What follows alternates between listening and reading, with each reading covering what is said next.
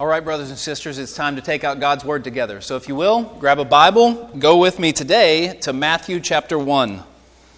Matthew chapter 1.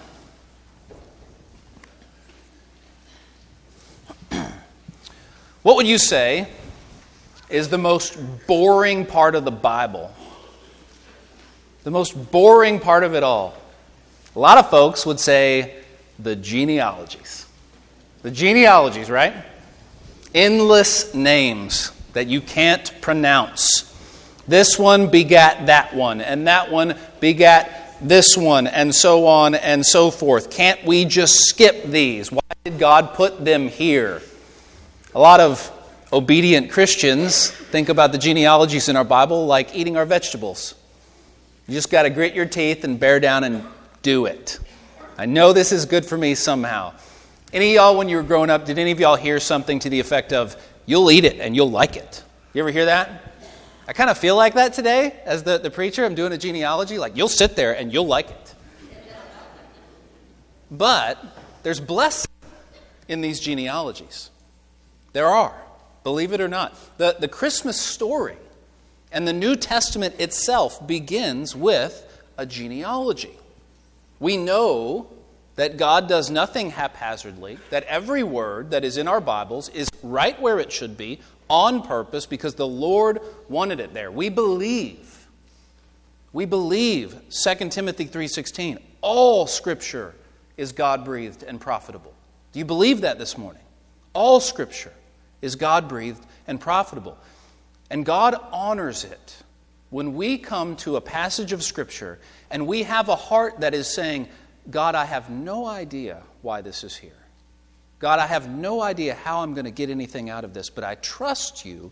I trust that you put it there for my good on purpose, and you want me to know it, you want me to read it, and you want me to receive whatever blessing it is from this, and so I'm going to read it.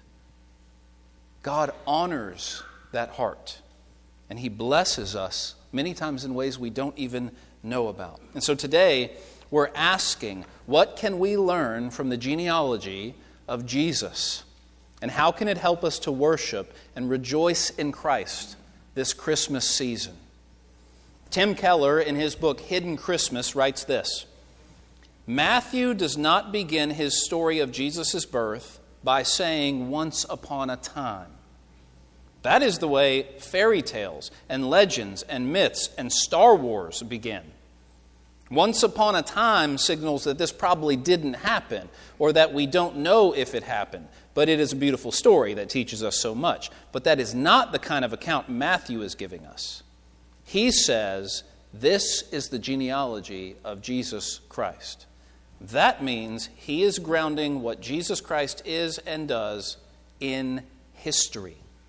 Jesus is not a metaphor. He is real. This all happened. This genealogy, it roots Jesus' coming in history. Matthew shows us beyond a shadow of a doubt that Jesus is not just some legend or fairy tale. He was a real person who entered into a specific point in human history at a specific place, born into a specific family. And so let's read the genealogy of Jesus, Matthew chapter 1, verses 1 through 17. Stick with me here. There's blessing here, I promise you.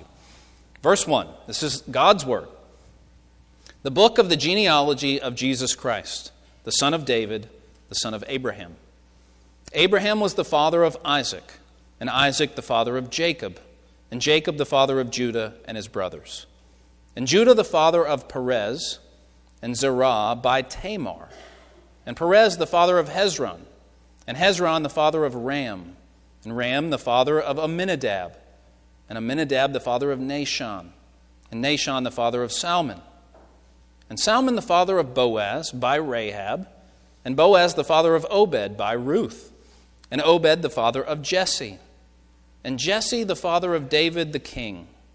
And David was the father of Solomon by the wife of Uriah, and Solomon the father of Rehoboam, and Rehoboam the father of Abijah, and Abijah the father of Asaph, and Asaph the father of Jehoshaphat, and Jehoshaphat the father of Joram, and Joram the father of Uzziah, and Uzziah the father of Jotham, and Jotham the father of Ahaz, and Ahaz the father of Hezekiah, and Hezekiah the father of Manasseh, and Manasseh the father of Amos, and Amos the father of Josiah, and Josiah the father of Jeconiah and his brothers at the time of the deportation to Babylon.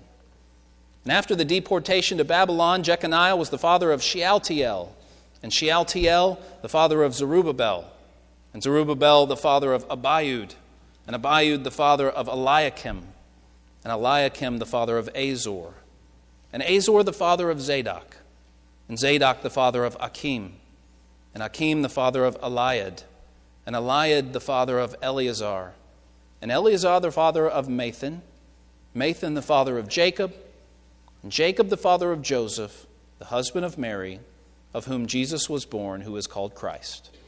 So all the generations from Abraham to David were 14 generations. And from David to the deportation to Babylon, 14 generations. And from the deportation to Babylon to the Christ, 14 generations. There are a few points that I want to bring out today from this genealogy. Now, we don't have time to go back through all of the people in this family tree. It's actually a fascinating list. There are so many of these people that we know of from the information that we read in our Old Testaments. You can do research on so many of these folks that are in the Old Testament. It's actually quite fascinating, but we don't have time to go through them all. But there are three kind of overarching points that I want to make from this genealogy. And the first is this: Jesus' family line was extremely diverse. This is a very diverse family. In this family tree, we read that there are Jews and Gentiles. Both Jews and Gentiles in this family tree. Jesus was not, as they say, a pureblood Israelite. He was not. He had Gentile blood flowing through him from his genealogy. When we look at this list, we see Rahab, who was a Canaanite. If you remember, she was not an Israelite. She lived in Canaan, in Jericho specifically, when Joshua and the Israelites came to overtake that city. We read of Ruth, who was a Moabite. She was from the country of Moab. The Israelites had run-ins with Moab time and time again in the Old Testament. Many of the things that we learn about Moab was very ungodly and very pagan, but Ruth is one very beautiful and notable exception there. And so there's Jews and Gentiles here. It's very diverse. There are great kings. We think of Jehoshaphat, Hezekiah, Josiah in this list. But there are also horrible kings. We'll get to some of them here in just a second. Not only kings, but lowly shepherds, prostitutes in this list, remarried widows, and even menial carpenters. And then there are a bunch of nobodies. A bunch of nobodies in this list. Because even though Jesus is in the direct line back to King David, showing that he's the rightful heir to the throne, after the deportation to Babylon that you read there in verse 11 and following, after that, the royal family line fell into very humble circumstances. To the point that after Zerubbabel in verse 13, after him, we really don't know anything about any of these guys. Don't know anything about them. We don't know who they are. We don't know what they did. We have no Old Testament record of them. A bunch of nobodies in Jesus' family line. It eventually comes to the point that Joseph, even though he's in a direct line of descendant from King David, Joseph was a carpenter. Very blue-collar worker. Something a king in that day would never have been doing. And so what does this all tell us? Well, it tells us Jesus' family is diverse. And that means God's family is diverse.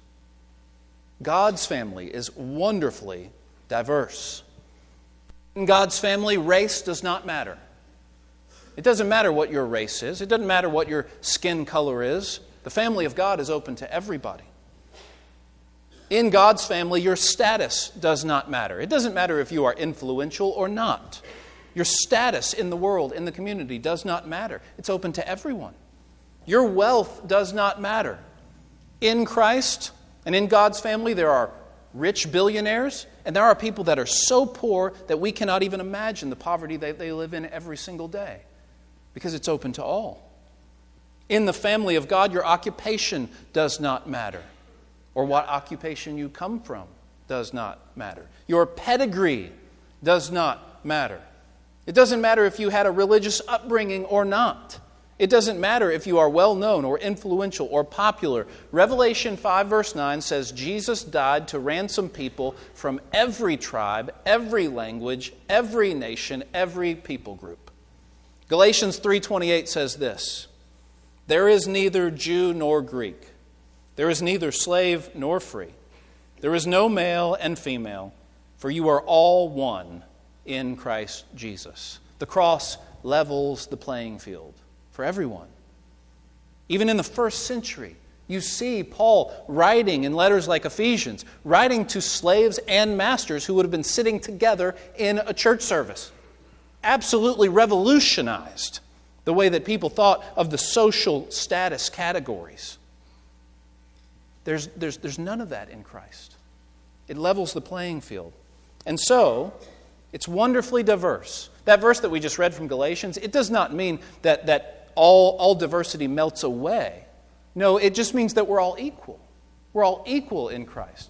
There's wonderful diversity in God's family. Jesus' family was diverse. God's family, our church family, and not just our church family, but the church worldwide is wonderfully diverse.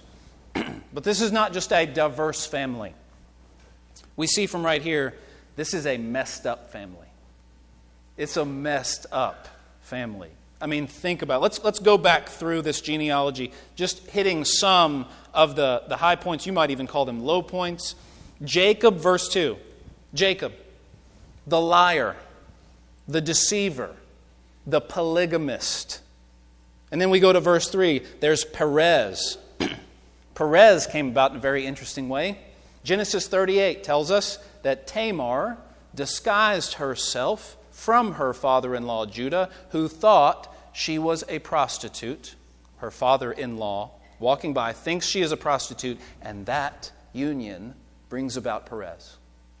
The family line of Jesus, the line of the Messiah. Go read that sometime in Genesis 38. Rahab, verse 5, told you she's a Canaanite. She was also a prostitute. A prostitute. Solomon, verse 6, notice how it says in verse 6, Solomon by the wife of Uriah. Did you notice how every now and then it'll say by and then it'll include a woman? Now, it doesn't do that every time. So when it does, we perk up and we ask why. Why is this woman included here? And here it's really interesting because he doesn't even give Bathsheba's name. He says by the wife of Uriah. Why? Because Matthew wants you to know this is David's relationship, illicit relationship with Bathsheba, and then he had her husband Uriah, her righteous husband, killed. And eventually those were the two people that God chose to have the next king of Israel and the next one in the line of the Messiah. Matthew's making sure that we understand it was a sinful union between David and this woman. And those were King Solomon's parents. And not only that, this is Solomon, by the way, Solomon who in his later years turned away from the Lord so much by being obsessed with women and sexual immorality. And that was the start of the division in the kingdom of Israel, north and south. That was the start of it because of Solomon's sexual immorality. Solomon had Rehoboam, one of the worst kings in Israelite history. Rehoboam's there in verse 7. Rehoboam was foolish and selfish. He listened to his young friends versus the wisdom of the older men, counselors around him. And because of that, God divided the kingdom during his reign. You go on down to verse 9 and there's Manasseh. And Manasseh was so evil, a king so evil that after he died, God would reference back to his disobedience as the reason he was punishing his people, the Israelites, even after he had died. This is a messed up family tree. Messed up. And one of the things that this tells us is Jesus is not your typical king. Jesus is not your typical king. He does not hide the messiness in his family tree. Most people, especially important people of that day, would have hidden these things. They didn't want other people to know about them. You wanted a spotless resume. And in that day and age, your resume was essentially your family tree. You could show, these are the kind of people I come from, the upstanding, influential people that I come from, my parents, my grandparents. But we have evidence that people like King Herod hid some people in their family tree. They tried to get it wiped off the record because they didn't want anybody to know that I come from that kind of person. It was like your resume. No, Jesus doesn't do this. God shows us the sins and the dysfunction, the ugly and messy truth in Jesus' line. Why? Because Jesus is one of us. It helps us to remember Jesus is one of us. Do you ever feel like you have a messed up family? Have you ever thought that? Are Christmas get-togethers sometimes a little awkward? Maybe a little contentious? Sometimes they can be very sad because some of us feel like my family is messed up. Jesus had a messed up family too. Jesus is one of us.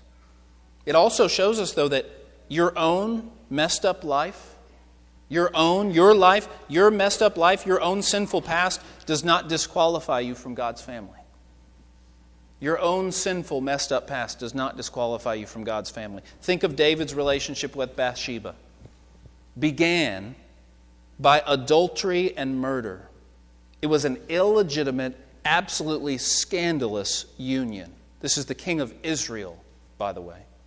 And yet God chose for that man and that couple to produce the next king of Israel. He chose for that couple to be the ones to produce the next in the Messianic line.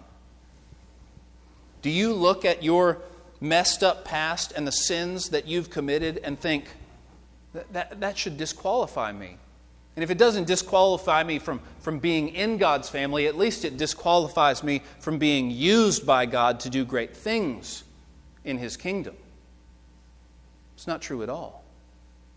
Some of you might be sitting there right now thinking, my marriage disqualifies me from being used by God in His kingdom.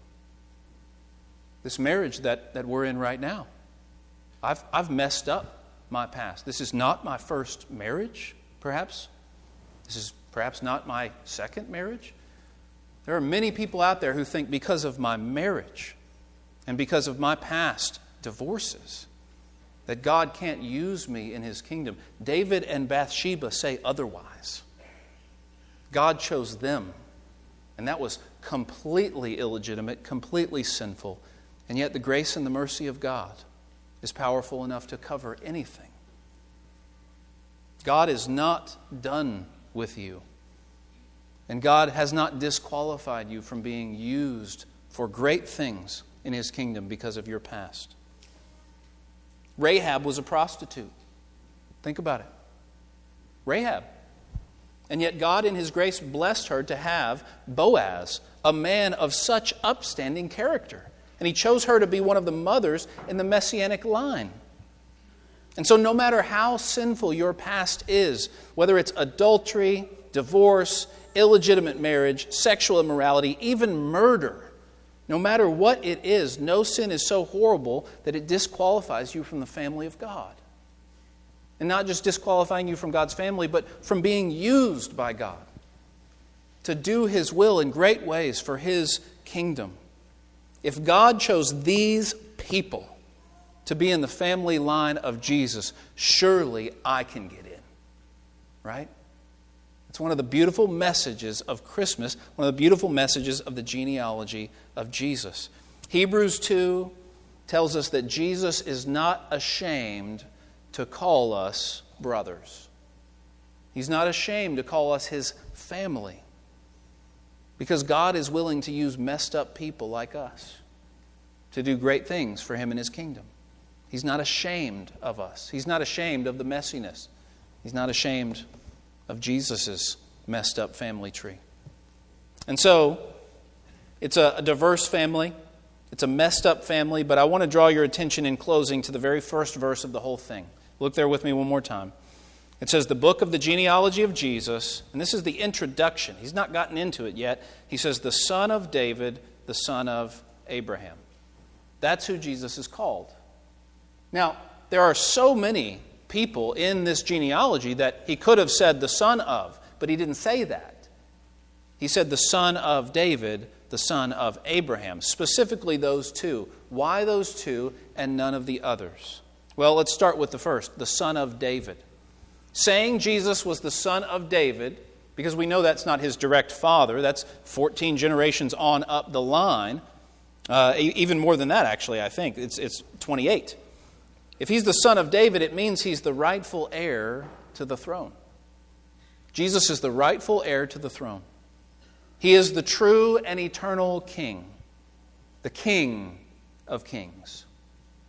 When King Herod received the wise men, if you remember, they asked him, "Where is he who has been born King of the Jews?" They'd been traveling, following that star. They finally get to Jerusalem. They come to the palace, because the palace is where you go.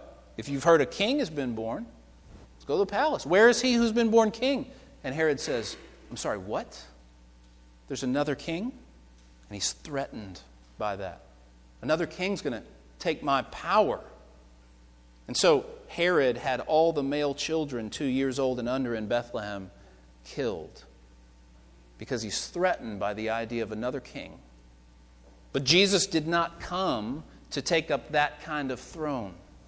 Jesus' kingdom is not of this world. And no one can dethrone Jesus as king. It doesn't matter what Herod does. It doesn't matter what any worldly power does. You can't take Jesus off of his throne. You can't stage a coup to remove Jesus from his throne. You can't even get to his throne room. You can't even go there if you tried. And his authority has been given to him. His rule and reign has been given to him by the creator of the entire universe, the ruler of the entire universe. You can't do anything about this kingdom. It's a spiritual kingdom, and yet Herod is threatened by it. Well, Herod's not alone. All kinds of people today are threatened by the idea of Jesus as king. Jesus as king. Because the son of David is not just the king of the Jews, he's the ruler of the universe.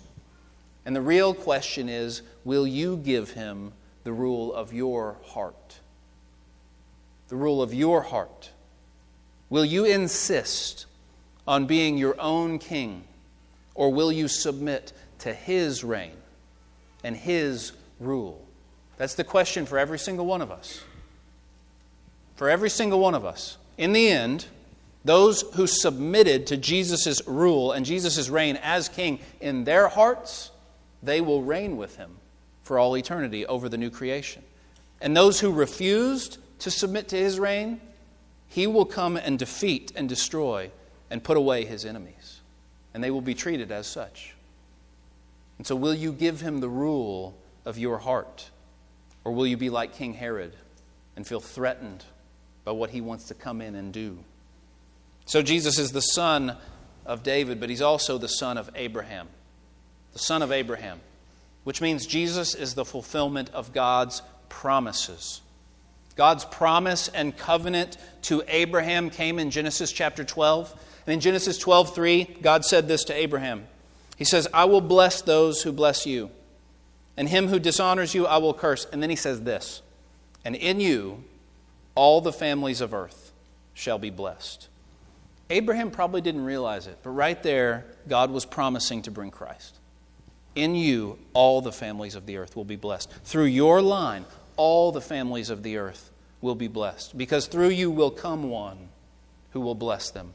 Through you will come the one who will save them. The coming of Jesus was thousands of years in the making.